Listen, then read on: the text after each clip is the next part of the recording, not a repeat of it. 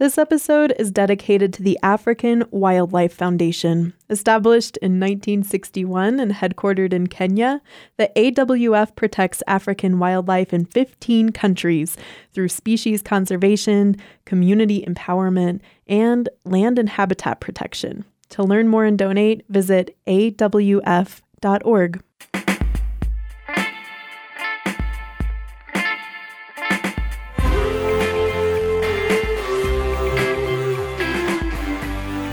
From Wyoming Public Media, this is Human Nature, real stories where humans and our habitat meet. I'm Erin Jones.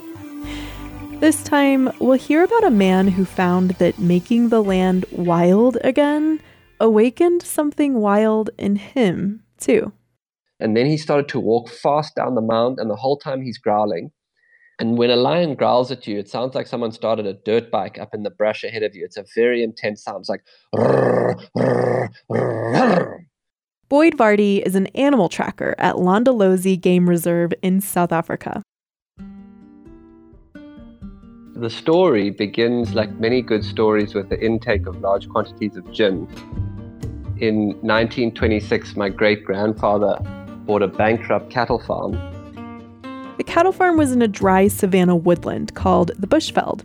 Tough conditions for raising cattle, made even tougher by the lions that were eating the cattle.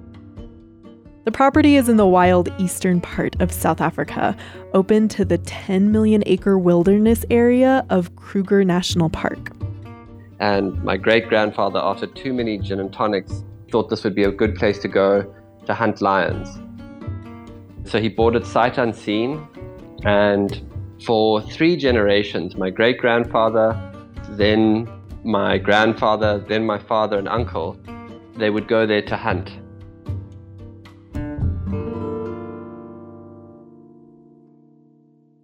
After 3 generations of lion hunting, Boyd's father and uncle decided to end the hunting and start a photo safari business. To do that, to create a place where wild animals would want to live, meant returning the damaged land to its natural state. Actually restoring the land to its original state that it had been in before the cattle had overgrazed it, and actually cultivating a kind of kinship with the local people who lived in the area and with the animals. It's now the best place in the world to see leopards. In fact, it's the highest density of leopards in the world.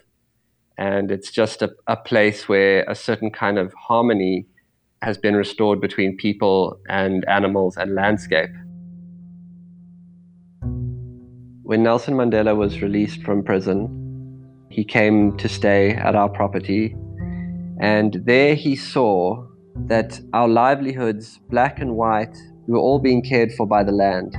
And he said that he saw Londolozi as a place that represented the possibility of what South Africa could be, a place where people of different cultures were living in harmony with each other, a place where people were living in relation to the majesty of the natural world and the creatures that lived there. People from other parts of the world come to what was formerly a bankrupt cattle farm and see a thriving wilderness, and they say to themselves, this is possible. We can do this. If we take 1 step towards nature, nature's going to take 1,000 steps towards us.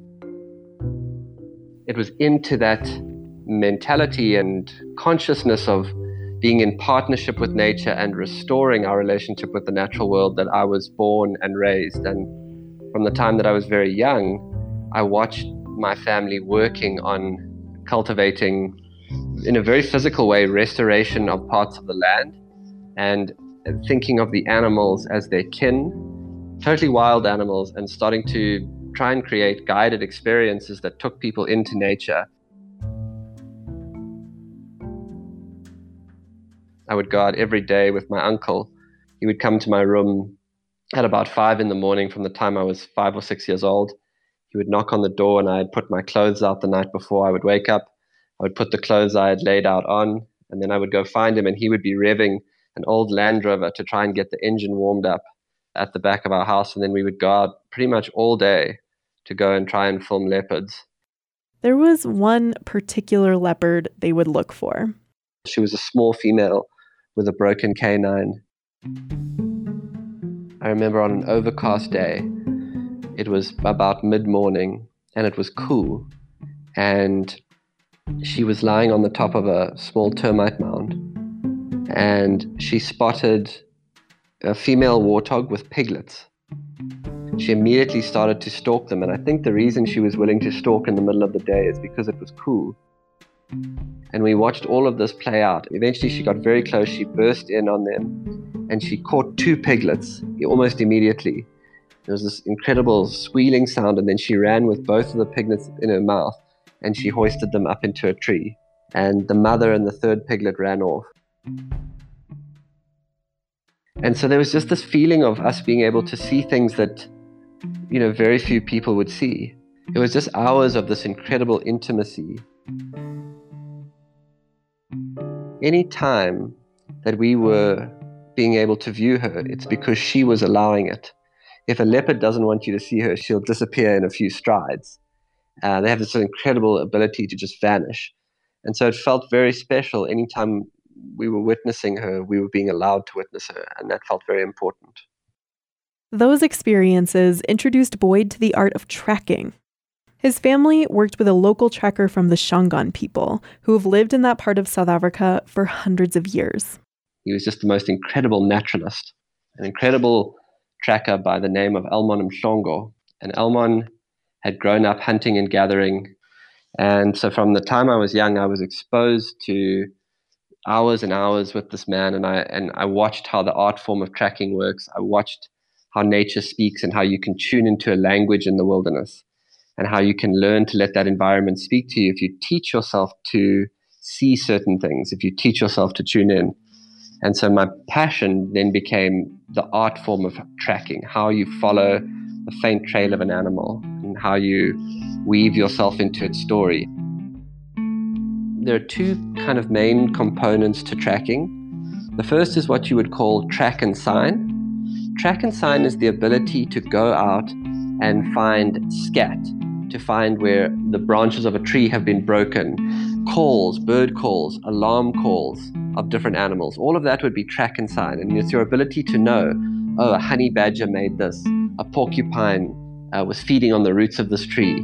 You start to get a sense of what was going on by understanding track and sign. The next part of tracking is what is known as following, or in America they call it trailing. Following is your ability to find the track of, say, a lion, a leopard, a rhino, any animal, and follow that animal on the path that it's moved on through the wilderness. I would say that the Shangaan trackers who I grew up with are some of the best trackers in the world. And they can follow the tracks of a single female leopard for hours and hours and hours as she moves about through the wilderness.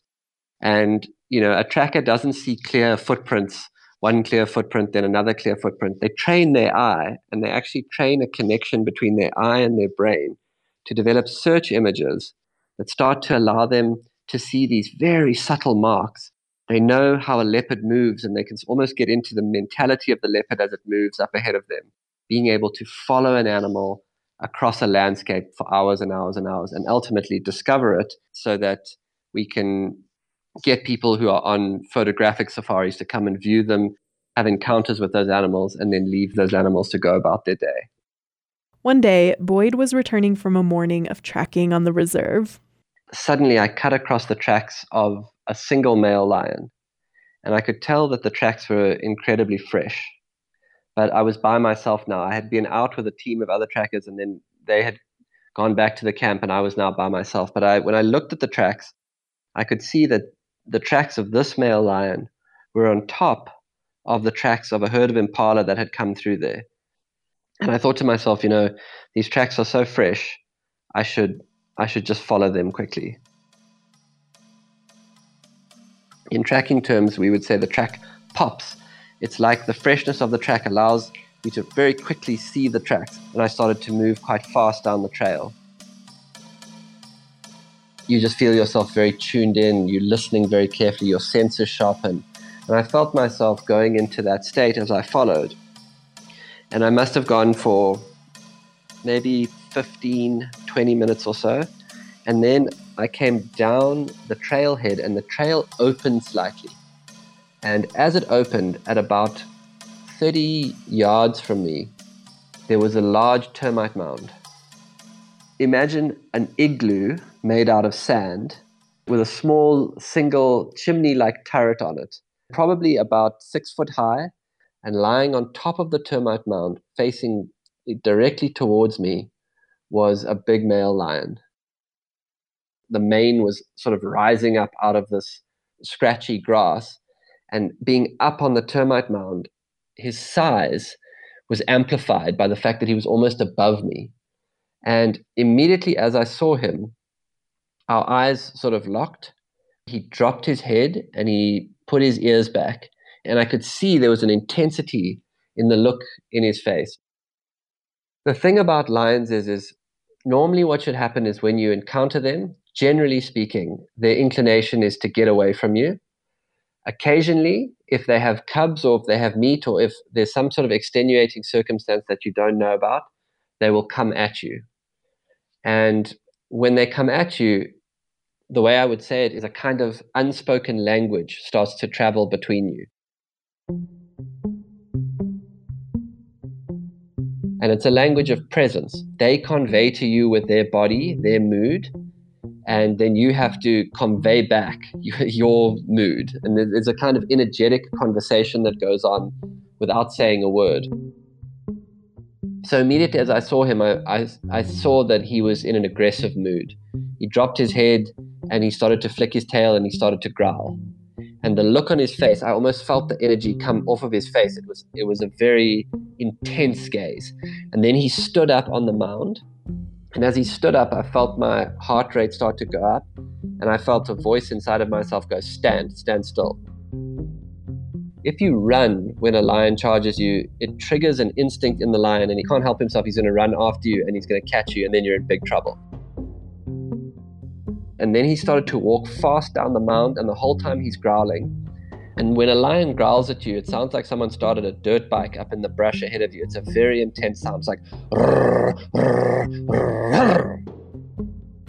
and then he broke into a run and he started to charge towards me. And I felt all of these ancient systems in my endocrine system fire.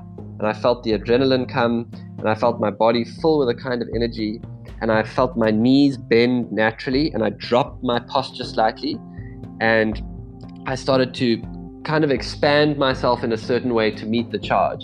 And then as he came at me, I advanced 2 steps towards him, and that stopped him at about 12 or 13 yards. And he dropped down into the grass and he's still whipping his tail. The lips are curled up over the teeth. There's just an incredible intensity and he just continues to growl. And I started to shout at him a little bit. And then he turned and he made his way away from me, back towards the direction which he had come.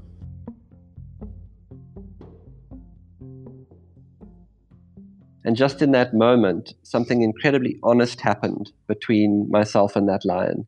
He felt uncomfortable that he was being followed, and all that he was doing is he was giving me a boundary. He was saying to me, I don't want to be followed today, and don't approach me. And it was just very, very honest. And what I've learned in the natural world is that it's an honest environment. There's a set of principles and rules, and if you respect them, and if you pay attention, and if you conduct yourself inside of those set of rules, the animals are very, very honest. You know, all of the stuff you see about Death Week and man-eaters, it's not really the case. It's a case of there are a set of rules out there. And I received the message. I was able to stand my ground to compute the message. And then I left him alone.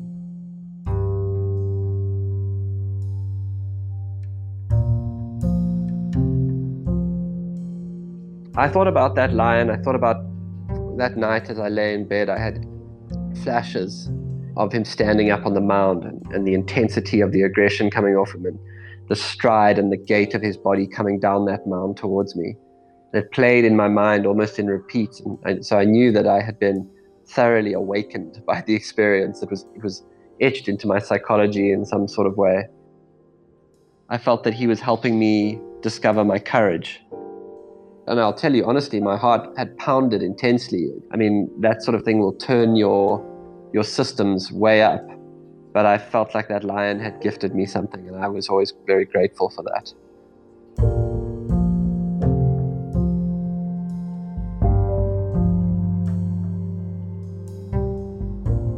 Experiencing that fear and finding his courage made Boyd want to push further into the bush to feel that aliveness.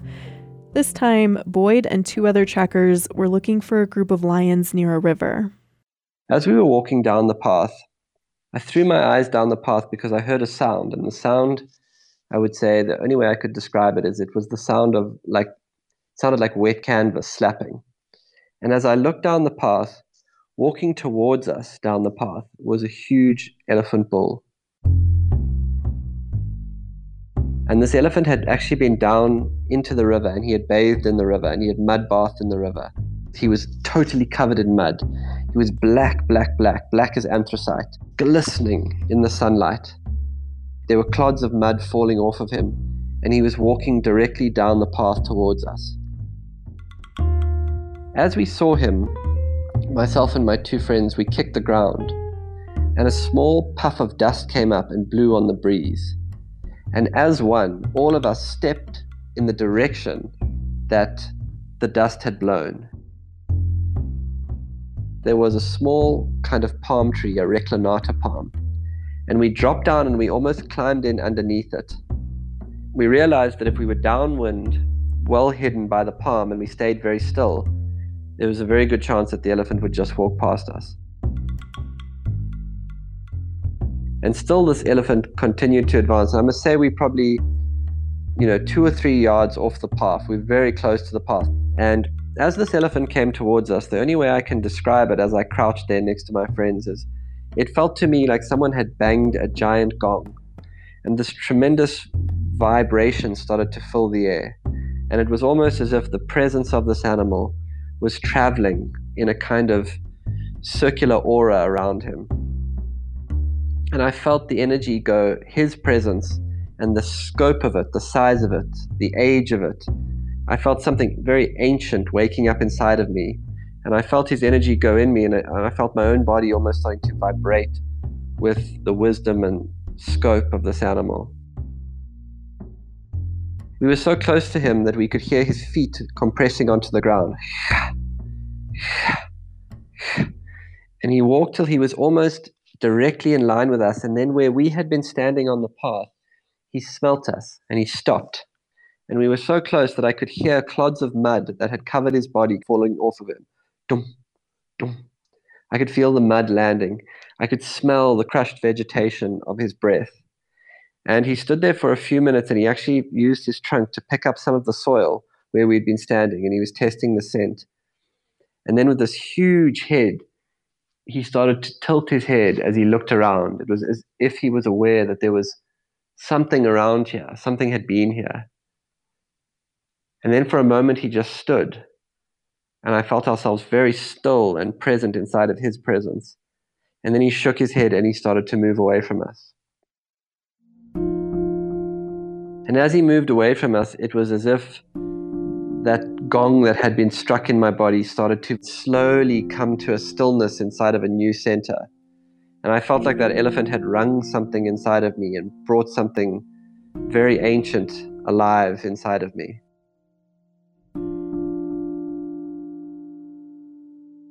As he walked away and we watched him go, that huge body glistening, disappearing down the path that we had just walked down, I thought of Joseph Campbell's quote where he says, "People are not looking for the meaning of life, they are looking for the feeling of being alive."